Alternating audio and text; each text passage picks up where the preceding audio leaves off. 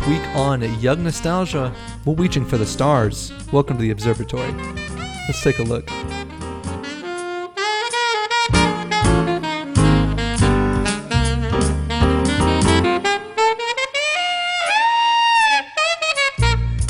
Hello and welcome back to Young Nostalgia. I'm Nolan. As always, the best, the one, the only, the legend, Ben Somsack is not actually sitting next to me today. He didn't shower. So, Ben, how you doing today, big guy? I'm doing good. So, have you been working on that intro all week? That one was pretty deep. You have to admit, that was the most put together professional intro I have done in a very long time. Yeah, it just sounded like it was, put together just a little bit more than, 5 minutes beforehand. Right. Which is weird because I was panicking when that intro music started. Nailed it. Right. Thank you guys so much for joining us. We're continuing our movie recommendation extravaganza with Interstellar, my first recommendation to Ben after The Thing last week. This week, episode The Thing. Dang, girl. You got The Thing. Sorry, what that thing do? You watch New Girl? That's from New Girl. Oh, no. I like Old Girl better. Oh, okay. That's a good one, too. Yeah. We're so dumb. Episode 106, all about Interstellar. Ben's first take on the movie. I've watched it, I don't know, I'd probably say 4 or 5 times at this point, but very good. It is kind of a lot. It's a chunk. It's a big chunk of a movie, so I don't watch it very often, but when I do, it's a good experience. It's like a 3-hour movie, so you've devoted a large portion of your life to watching that movie if you've watched it 3, 4, or 5 times. Right. Imagine how productive I could have been in those 15 hours, but just chose not to be. Well, I wasn't going to say it, but now that you did. Okay. See, now that you bring that to light, like, gosh, man, I'm a lazy piece of shit.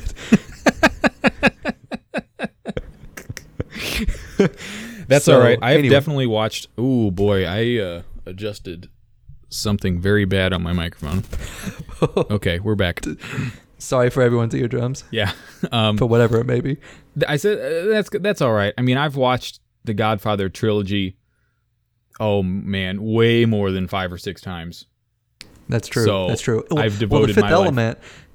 The Fifth Element is just over 2 hours. So okay. Yeah. So it's safe to say we're both bums. Yeah, pretty much. Okay. Combine that together. I'm surprised we even record every week. So yeah, how do we squeeze in anything around all this nonsense? I know. Right. Yeah, I think that's just it. I mean, the movie's long. Our takes might be long. What do you think? Should we just get into it? Let's do it. All right, here we go.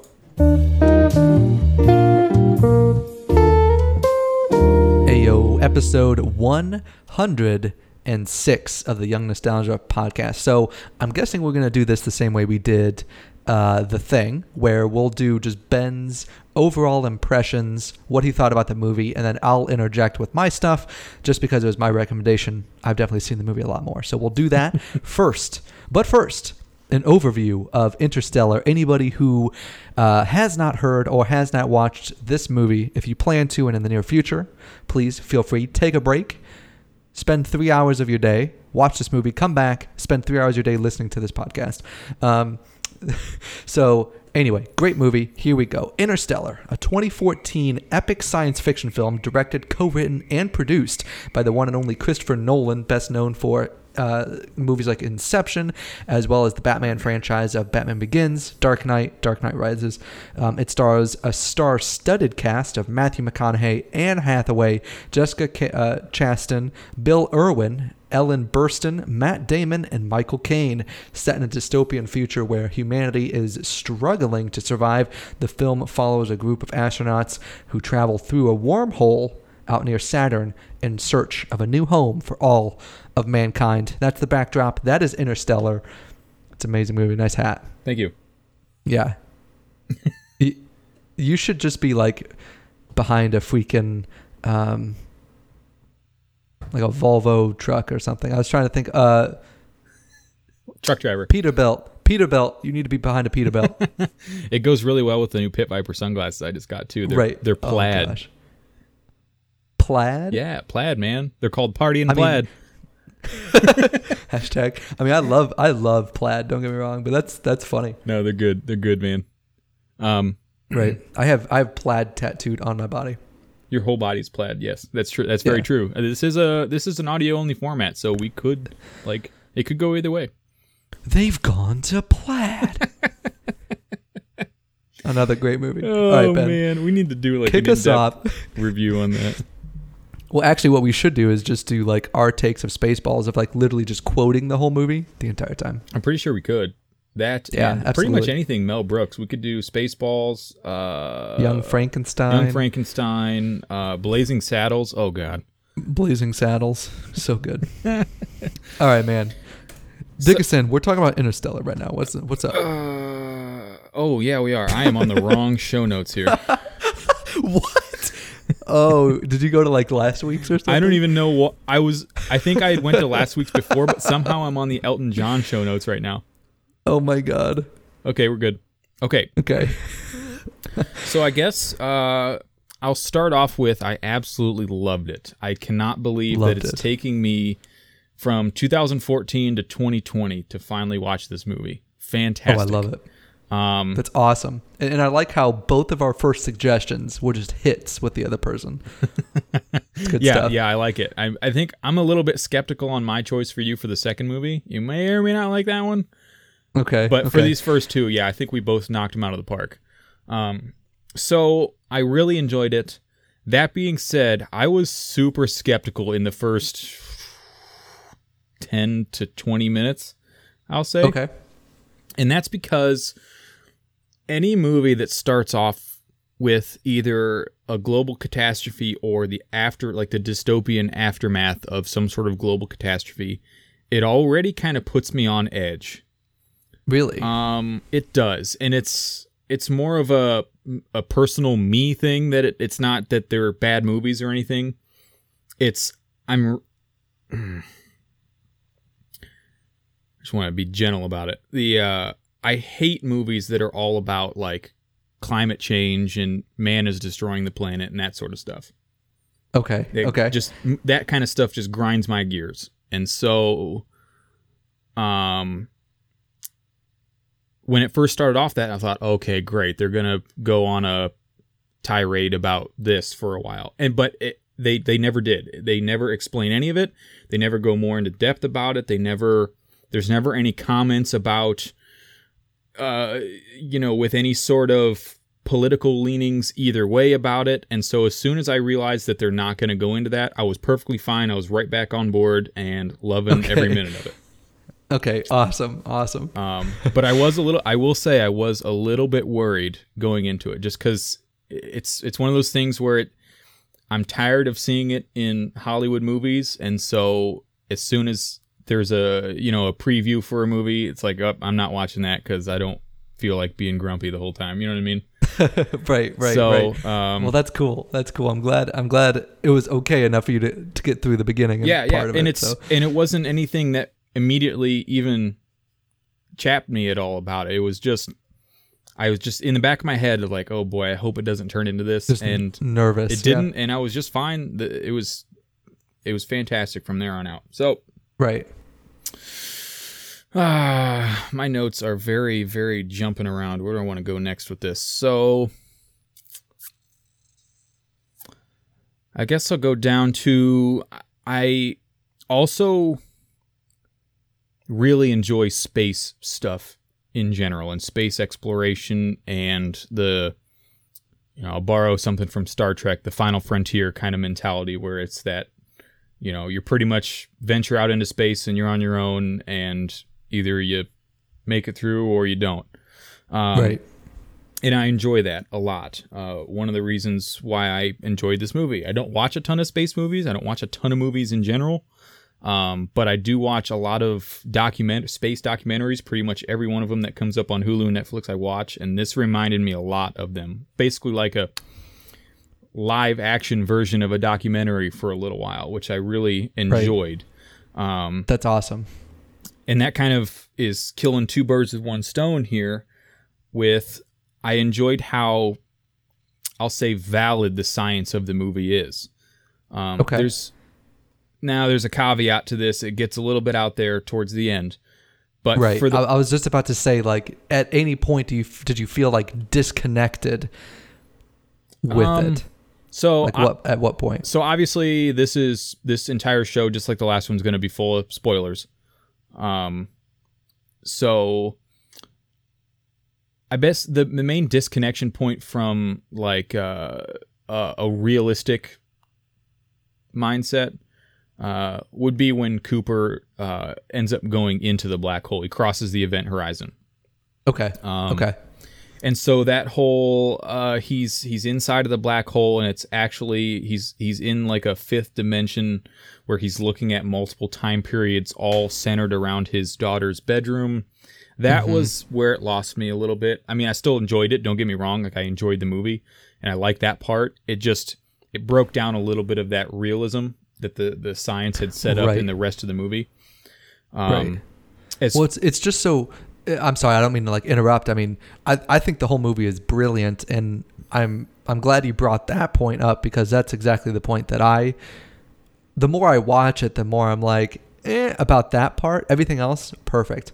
But I'm like, out of all the people in the world, it was Cooper to be able to detach, for one, be in that environment, for two, that he knows the connection of that fifth dimension with the bookcase, right? Mm-hmm.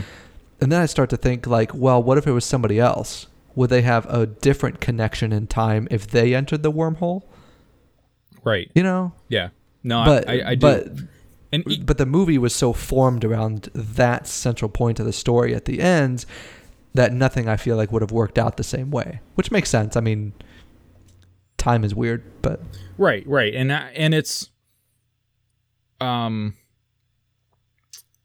in that aspect of the movie, like I like it. It all makes sense. It was done well. I have no problems with it. But at that specific point in the movie, it went from a semi-plausible space adventure movie straight to science fiction, in my opinion. It kind of crossed genres of the entire movie at that exact point. I'm with you. That makes sense. That's a good way to explain it. Which, like I said, it was good. It threw me off a little bit, and it kind of just took me a minute or two to get back into it. Right. And but leading up to that, what I really liked, I mean, there's the time dilation, there's the realistic space travel where they're not just, they're not just, oh, we're going to warp there, we'll be to Saturn in 2 hours. You know what I mean? Right. It took them just 2 years just to get across the solar system, which is extremely relevant to what the average person would understand about current time space travel. Right. And that's what's nice too, is that like the movie did not shy away about how much time has passed. Like they literally, like everything, this whole movie is based around time. Right. So they weren't shy to be like, oh, we're going down for the long nap, which, the movie will actually take you along, like the camera's not just going to sit there while they're in these cryo freeze zones for 2 years, but that when they wake up, it's literally 2 years later. Right. Yeah, exactly. And they do it in such a way, this isn't necessarily the direction I was going to go, but I think it's better than my direction. They do it in such a way that they don't have to explicitly say, oh my gosh, 2 years have passed. You know what I mean? Right.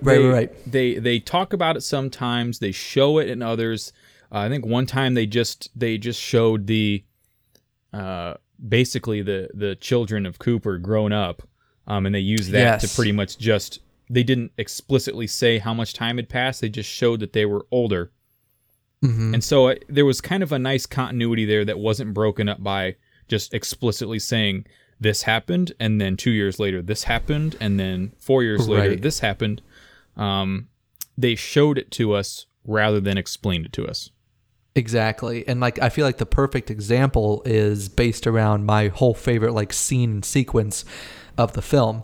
So Cooper and the gang finally get through the wormhole. They're in the new galaxy, and then now they're starting to scope out the potential planets for possible future inhabitation of the humankind and the race. And so they go down to a place called Miller's Planet, And the thing about that is that the planet itself is close enough to the black hole, or like the central part of this new galaxy they call Gargantua, that the gravitational pull is so strong, so it messes with time. So 1 hour on Miller's planet is actually 7 years on Earth. So what happens is that they actually go down, and it's just a water-filled planet, nothing there for anybody. And if you do the math, it's freaking crazy that like 30 minutes is like 3 years when they're down on this planet. So when they land, they find out that these beacons that were transmitting saying, hey, this planet is possibly habitable by the last expedition. What really gets me is when Anne Hathaway does the math, and she's like, well, Dr. Miller, who landed here to transmit coordinates, actually just crashed literally minutes ago on the planet. Because they got there and they were so surprised. How on earth could there be all this wreckage? How come it hasn't spread out because of the tidal forces of the water? Why is it still broadcasting 10 years or however many years later? And then they had the realization that they made a crazy huge math error that, they had sent this exploration team out 10 years prior.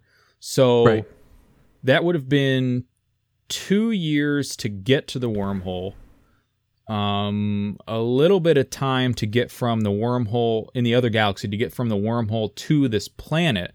So we can say 3 to 4 years. That means that there would have been, in Earth time, it would have been on the planet for 5 to 6 years. Right. Which would have made it, like you just said, in the Miller's planet time, it would have been less than an hour since it had crashed. And they had this, which is so nuts. They had this huge realization that, holy cow, all of our calculations have been wrong so far. I guess the calculations were right. They had just left out a huge variable. Right. And like what really makes this my favorite scene is we keep on talking about music, but this movie I feel like does something really interesting with music, is that one, the music is almost tied to like the enemy of the time, right? So enemy, I feel like in this whole thing is time. Like they're working against time, and the music is ramped up in this scene because with the huge gravitational pull, there are just like numerous tidal waves on Miller's planet. And so the music is actually kind of like this rhythmic, very suspenseful ticking, like do you remember that, and how just like stressful it was? But I get so engrossed in it because the enemy is time working against them, and then the music kind of signifies that time. Yeah, and I was like, this is crazy. And to be really honest, I was so sucked into this movie that I didn't necessarily pay direct attention to the music of the movie. I do know what you're talking about on this planet, but I was so engrossed in other aspects that I don't really recall much of the music. But I will say that in times where time was super crucial, into the music, they seemed like they almost incorporated like a second hand on a clock ticking. That's what it really sounded like. Almost like they were like they tried to bring the consciousness of the characters that were constantly thinking, we got to be quick, we got to keep on track of the time, and they put that into the music to also instill that into the audience, because it not only was it a secondhand clicking, but it was definitely faster than a secondhand clicking. Like it was kind of like subconsciously speeding your mind up, like to put you in that place, which I thought was really cool. Right. And it's like, even though the scene itself isn't like fast, right? Like it's not a fast paced scene, but the music makes it seem like there is so much going on in such little time. It's crazy. They do a very good job of that kind of stuff. So I feel like the music, even though like obviously this was your first time watching, so you weren't necessarily consciously listening to that, I feel like the music is what made it pull all together. And just to go a little bit farther on the craziness of the time dilation in the movie, they never explicitly said it, but they were down there definitely not more than 2 hours on the planet's surface, on that planet's time. Right. It was definitely not more than 2 hours. I can't remember exactly off the top of my head what time they were shooting for. It might have even been actually less than an hour, what they were actually shooting for. Right. But they went back up, and oh gosh, what was the character's name who stayed on the station? Oh boy, Can't remember. Crap. Anyway, they get back there, and because he experienced even different time because he was orbiting the planet. Right. And so he was periodically coming closer to the black hole. 23 years had passed. 23 years that he was on this ship. In his perspective, he was getting closer to the black hole as well as circling away from it. So time was moving faster in relation to the planet's surface as well. So to him, when they get back there, he talked about how he had lost hope that they were even coming back because 23 years had passed for him. Right. And so that kind of just brings us all around this circle of conversation of time in the movie and how that's been just a big enemy throughout the entire thing. But your point too, they use the movie to like show how time has passed. And that is like right when they open the seal and get back on their flagship or whatever, that crewman like has a gray beard and he's like, you know, he's definitely weary and talks about how many times he went down in cryo sleep. Just to pass the time. Yeah, it said he was in cryo sleep a lot, and he kept waking up, checking, and finally it had been so many years that he had pretty much lost hope that they were coming back, and just decided that he wasn't going to be in cryo sleep anymore. And if he had to just live out his life, then he was. Right. There was a ton of that morbidity in this movie too. Of, you know, we might end up kind of on accident just because of time dilation. We might end up just kind of whiling away so much time that A, we're going to die on this space station because of the time it takes to travel and the time passing, or B, they're going to be gone so long that everyone we know and love is going to be dead and we're only going to be aged a couple years. Right. So with that, did this movie grip you in the way of like, how would you make a decision to go out and fly up into space to do this in completely almost uncharted territory? What would your thought process be? I am so... Like, could you bring yourself to do it? I am so glad you brought this up, because one of the things that I wanted to talk about, and I want to answer your question, but I want to kind of roundabout to it, if that's all right. So one of the notes I had was there was some great examples of basic human nature in this movie. Okay. Professor Brand actually talked about it as well.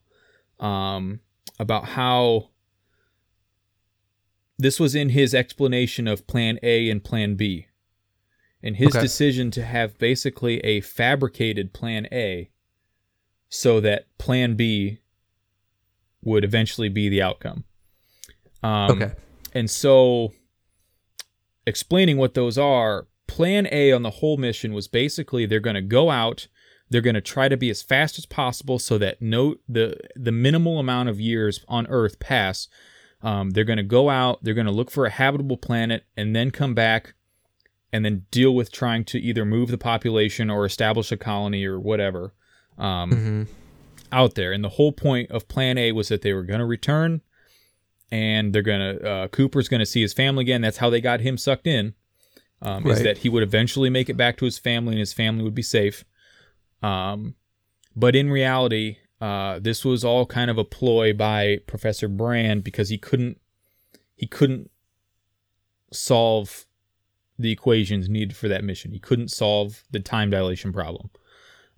So Plan B was always going to be, they're going to take out fertilized embryos with them and basically start a colony that way. That was going to be the Plan B. If they can't get back, or if they've spent too much time as it is, then they're going to have to make a judgment call to just start their own colony and move on and give up hope of ever returning home.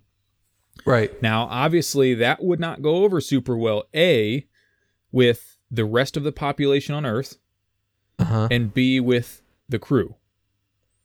Crew's not going to want to be involved in a mission like that, for the most part. And they already talked about how this NASA program was basically a secret program because there was no more public support for space exploration. It was more of a, hey, we need to focus on surviving here. Right.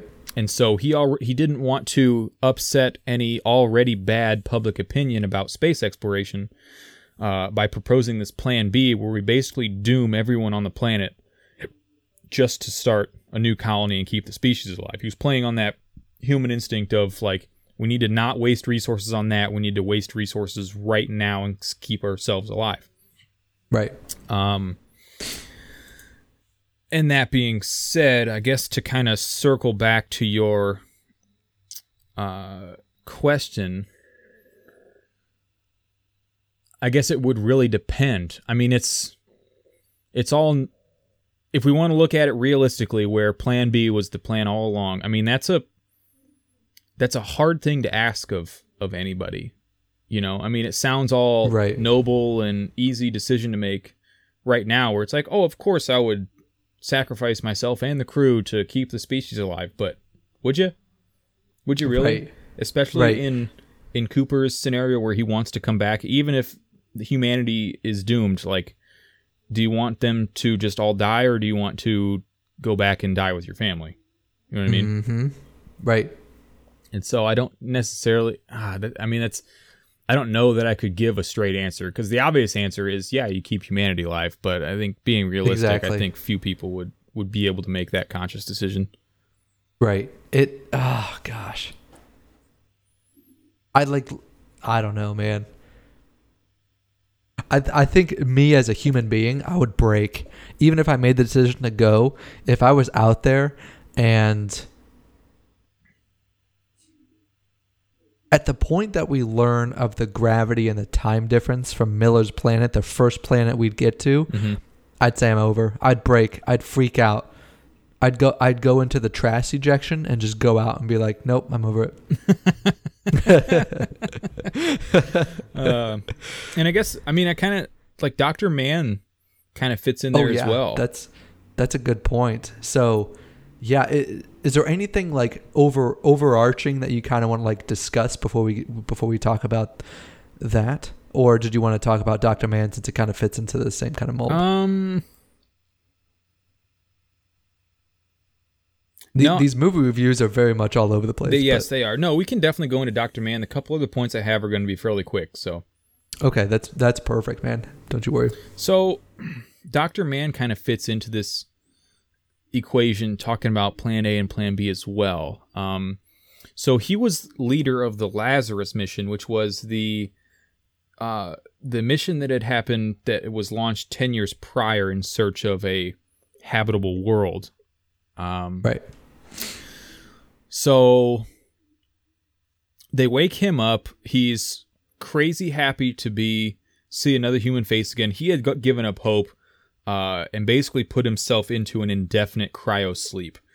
He didn't set a wake time. He'd figured he's going to sleep until equipment fails and he dies, or he's going to sleep until someone comes and finds him, whether it's next year or it's 100 years from now. So he was part of the select few individuals who understood that there was no Plan A. Right. Based on that, and also based on he was kind of borderline kooky anyway, just from being out there by himself for so long. Right. He and Cooper obviously did not see eye to eye because Mann understood that there is no Plan A. His whole means to an end was we find it, we go home. Exactly. And so Dr. Mann basically ends up trying to kill him and commandeer the ship because he knew that there was some of this human instinct that we were talking about fits into him as well, because his plan, he knew that there was no chance of habitation on that world. He was sending back fake information the whole time. Right. With the sole intent of luring the crew there, either commandeering or I don't know what he expected when he let the rest of the crew know. Obviously they're going to either lock him up or kill him or something. Like, I don't know what his thought process was on that. But either way, whether he had to commandeer the ship or he would get the crew basically like, hey, we need to pack all this stuff up and leave. We need to go find a new place. And basically, instead of, it was understood on that initial mission that if you don't find anything, then you're on your own. Sorry. Like, bad luck for you, because no one's coming. Right. So he decided that he was going to fake all this information so that someone would come pick him up and then have to go find one of the other habitable planets. Right. And so there was... he had kind of been there. He had been there so long. He totally cracked. I mean, that was sacrifice for the mission or save yourself kind of thing we were talking about. That it broke him down, and he fabricated this whole thing and ended up. I think he didn't almost kill someone. He almost killed Cooper, and he killed the other member of the crew. The guy I couldn't remember his name. Yeah. Because he rigged it to blow. Yeah, he had sabotaged up. It was that other robot companion that he had with him, and it doesn't really explain it, but I would assume that there was data stored in his memory that would prove his faking of statistics. Right. Which is crazy. And so he locked it out, and if anyone tried to open up the memory banks on that robot, it was rigged to self-destruct, and it ended up killing him and destroying part of the lab as well. Right. Oh, and also, like, once this movie started, Michelle was like, when does this take place? And we found out 2067. Okay. So this movie starts in 2067. But those robots in this movie are amazing. I absolutely love the robots, man. They're like my favorite characters. Well, and they do. They really... It was kind of funny because the robots themselves are the comedic element of the movie. They are. They're kind of like the emotion deflecting kind of things, you know? Like almost like they're programmed to handle people in this high stress situation of just going into space and doing this mission. Yeah, I mean, like right off the bat when they launch, they were there to kind of like lighten the mood. Right, and they talked about how they're programmed with different parameters, like different. They each have their own honesty and humor settings and everything, and right. And there's been mentioned at several points in time where like, hey, you need to bump that humor setting down a little bit. Or, right. You know, and stuff like that. But I'm glad you brought up the 2066 because that's one of my notes that I have here. Is they never really explain the time frame of the movie. But we can kind of infer that it's not super far off from present day. Obviously, just by looking at the state that Earth is in. Right. But one thing I was thinking about is just using the references to baseball. We were able to kind of figure out time frame of the movie because... that's interesting. I did not pick up on that. And and so they're talking about what was the initial quote? It's something about Donald. They went to a baseball game. Donald said something about, boy, who are these bums out here? This is horrible. This is what we call baseball now. And was talking about how he had real ball players back in his day, blah, blah, blah, indicating that he grew up in a relatively current time frame. Which is crazy. Excuse me. But then Coop was talking about how when he was growing up...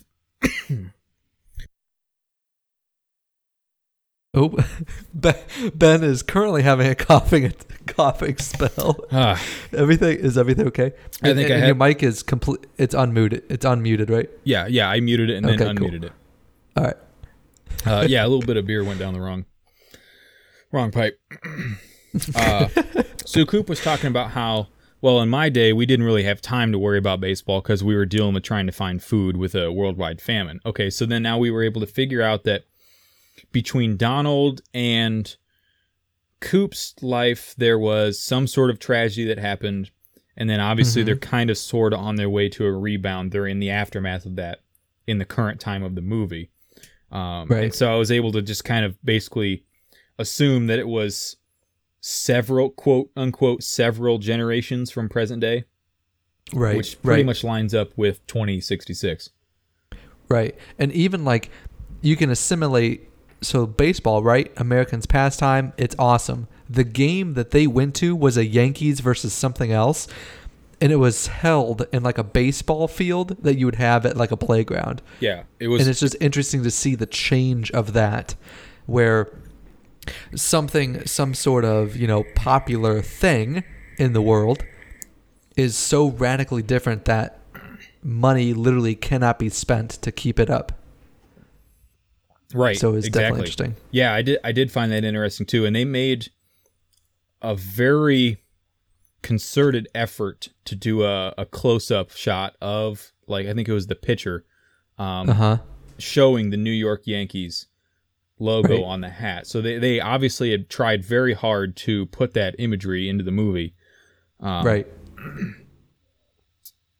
So yeah, I'm glad you brought that up. That was kind of a big point that I had, was trying to figure out exactly what the time frame of the movie was. Right. And also to kind of like piggyback off of this, we both wrote this note, but I thought this really caught me by surprise. Maybe I don't know why it caught me by surprise so much this round, but maybe it's just been a hot minute since I've watched it. But it really caught me by surprise in how different and how far things have come because of the famine. This thing called the blight is what it's killing crops. It just kills crops. So the only crop that can currently be grown in this period is corn. So when people are in school, instead of taking the ACT and all that stuff, you actually take tests to indicate whether you're actually eligible for college because you hold enough potential to even fit in any other job. So if you don't fit in anywhere, you're a farmer, bottom line, because they need people to farm because there's no food. But in this whole school scene, they talk about how science doesn't matter and that space travel is a waste. All we do as Americans, as human beings, is put waste into space, and we can't waste our time focusing on that when we have problems here on Earth. So they are teaching kids that the moon landings, everything, NASA, a hoax. Everything's a waste of time in terms of space travel. And so that kind of lights a fire underneath Coop to do this, as well. So I thought that was kind of interesting and how that has changed, and even like government issued textbooks are writing that, like brand new textbooks are saying that all of this is a hoax. Yes. So it's interesting. That scene made me so angry. Right. And it's definitely something that we see a lot because it's not really the same thing at all, but in oppressive regimes, in different countries, especially when there are famines and that sort of thing, that's the kind of thing that we do see. There's huge propaganda that is pushed to change public opinion for a specific means. Right. And so that's, a government, pushing that the space program, this or whatever science is a hoax, is not something that is unrealistic at all. It happens all the time, every day. Right. And that's one of the things that, it just got me a little bit fired up watching the movie. Not just the moon landing thing. People who believe we faked the moon landing grind my gears anyway. Refer to the conspiracy theories episodes. I think our first one. Yes, exactly. And so, yes, that definitely, and it wasn't made me angry because they put it in the movie. It was just an overall angry that this happens, that it actually happens. Right. And then the whole beginning of the film, they gear you up to get tied in with the character Coop, right? Mm-hmm. Cooper, which is Matthew McConaughey. But I feel like this is the point that I really start connecting with him because on the way to school, they have that whole thing with the military satellite, military drone, right? Mm-hmm. So then you see this sparkle in Coop's eyes and something's reignited where it's like his passion for science, technology is just ignited. So they go off, drive through cornfields with a flat tire trying to pick this up, and he's just in the time of his life. And then they come to school, and then he's even more fired up with how school is even being taught, where he had no idea this is actually what's happening. So you're kind of like getting tied into the character of Cooper being so passionate about this whole thing because that was his life growing up, even though those problems starting to happen. He loves science. He loves everything to do with space travel, everything. So then you start getting, emotionally tied to the character of Cooper. And I feel like the way that you're saying you're getting fired up really got you going to be like, let's go, Cooper. We need to fix this kind of stuff. Mm-hmm. So yeah, exactly. And it made me angry, but I'm glad they put it in because of what you said. Like, it does make you connect with him a little bit because you're getting part of the reason why you're getting mad is because he's getting so mad. Right. Exactly. Exactly. And I'm kind of glad you brought up his passions as well, because one of the questions I had throughout the movie was his past career was what appeared to be like a military or some sort of government agency test pilot. It never super explains it. He's probably associated with NASA, but NASA also has their hands in some overall just regular terrestrial flight as well. Right. But he was a test pilot, and obviously he's super into the science and the space travel and all that stuff anyway.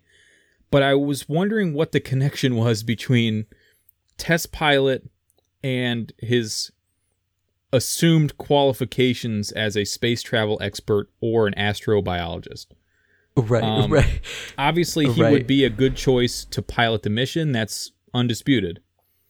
But once he's on the mission, it seems like he's making an awful lot of judgment calls, an awful lot of decision making that they don't necessarily explain his qualifications for the amount of input that he has on some of the decisions. Does that make sense? Right. No, absolutely. Especially with like a whole test pilot thing. Like, I'm pretty sure he even said that he never really got into space. Right. Per se. He just knew a lot of like the ins and outs, what could go wrong with the space shuttle. And I mean, I don't have the answer to that. Good. This is a good way to like kind of wrap up the discussion of being like, what? Yeah. Okay. I mean, the movie's great, but also what made me like wince and kind of shake my head is when he finally tells Murph goodbye, that he's going on this expedition. Like, he literally drives his truck to NASA. Then all of a sudden they're launching. And like, I can't remember what example it was, but there is something that says they literally just launched. Like, they had no training. Like, Coop had no training in this whole like how to dock, what to expect up there when you're on the Endurance, right? I think it was called the Endurance. Yes, that was the space station that they docked to. Right, and it's like he had nothing. He literally got put in the pilot seat of this shuttle to do this expedition that he has no idea about. Yes, and then they just go like that. NASA astronauts have years of training. A lifetime of training. Like, their lives are dedicated to being astronauts. Right. Just to go up get that, like, and not even leave orbit, pretty much. Right. Yeah, exactly. And like, I get that they're in like dire, extreme circumstances, but if they knew the risks of time, what is like another year of training Coop to do, or even a couple months, anything like, right. Even if they did make it back according to plan A, it's going to be years and years and years down the road. Couldn't they afford just a couple months? But yes, Coop is the extreme example of that. But they never actually even talk about the qualifications of anyone else. There's Dr. Brand, there's the other crew members that they never said it at all, but just the feeling that I got is that none of them have been necessarily in space either. Right. Now, they might have been qualified scientifically for the mission. You know, they had the biologist, there's the physicist. They're qualified in that way. But they still never talked about them actually being in space. So this entire crew, we can assume, including the pilot, who should be the most technical about the equipment that he's using, are going in 100% cold on this humanity-saving mission. Right. Which was a little bit... I wasn't... When I was first watching this, I had not really thought about the rest of the crew until now. I was thinking only about what you said about Coop. when I got to think about it more now, I'm like, okay, so that's in a movie where there's not a ton of plot holes. That's definitely one. Right. Oh, that's funny. And like, you know what? We're not one to judge the characters. Overall, good movie. Yes. Ben, anything else before we give our ratings and move on to the closings? No, I think I definitely it's worth a watch. I really enjoyed it. I will definitely be watching it again. It's a movie that you will have to watch several times. It's a very technical movie, but that being said, it's not hard to grasp. There's a lot of movies that are on the same lines as this, same relative subject matter, but you're lost the entire time. And this was not the case. It was never confusing as to what's going on. That being said, it will take a couple watches to pick up on everything, because there's little tiny stuff here and there that aren't necessarily involved with the plot, but they are important to the storyline and they have relevance. So I'll have to watch it a couple more times to really get a feel for it. And I think listeners will too, and it's definitely worth a watch. Absolutely. I think your point of complex but also definitely like understandable and watchable is a good point, because Christopher Nolan is one of my favorite actors, not gonna lie. I love his work. He does amazing stuff, and I think you're absolutely right with how this movie definitely rides that thin line of like too much, you know. But actors or directors? It's like actors. Directors. Okay. Christopher Nolan, favorite director. Did I say actors? You said actors, and then I wasn't sure. I'm like, well, I'm not huge familiar with Christopher Nolan. I could be wrong. But, Director. Yeah. Director. Okay, yeah. Understood. And so this movie, I feel like, just rides that line so perfectly of just enough Hollywood to make real life entertaining, if that makes sense. Like the math of it, the science of it. Yeah. Yeah, I mean, it does good. It is. That's a great point. We never really talked about it before, and I don't want to waste a ton of time on it, but just like the time dilation, like from what I know of documentaries, and I did some reading on the movie, it's the time dilation stuff is all real. Like that's all real life stuff that really happens. It's just not as extreme as the movie says. Right. For the gravity to be high enough for 1 hour, 7 years, the planet would destroy itself. Like if gravity was that strong. Like it's not realistic, but it was also it's okay. They did a good job with it. It's not so unrealistic that it's not believable. Exactly. And which makes the movie really it's an easy watch. Absolutely. It's a big chunk of time, but it's so worth it. Yes. That's all true. Right, Ben, what are your thoughts? What is your rating out of 10? What do we got? All right, so I'll say I started off I will say it earned a solid 9. 9. About 2/3 of the way through the movie. And I think it didn't ruin the movie, but the business with him going into the black hole, I think I will knock that down to an 8 at that point in the movie. Oh, okay. It's not bad, but it lost me a little bit. And that's like the realism that we were just talking about. It kind of lost a little bit of that in that aspect there. It was going way out on a limb. So I would say it was a solid 9. It dropped down to an 8, but it's a solid 8 through the end.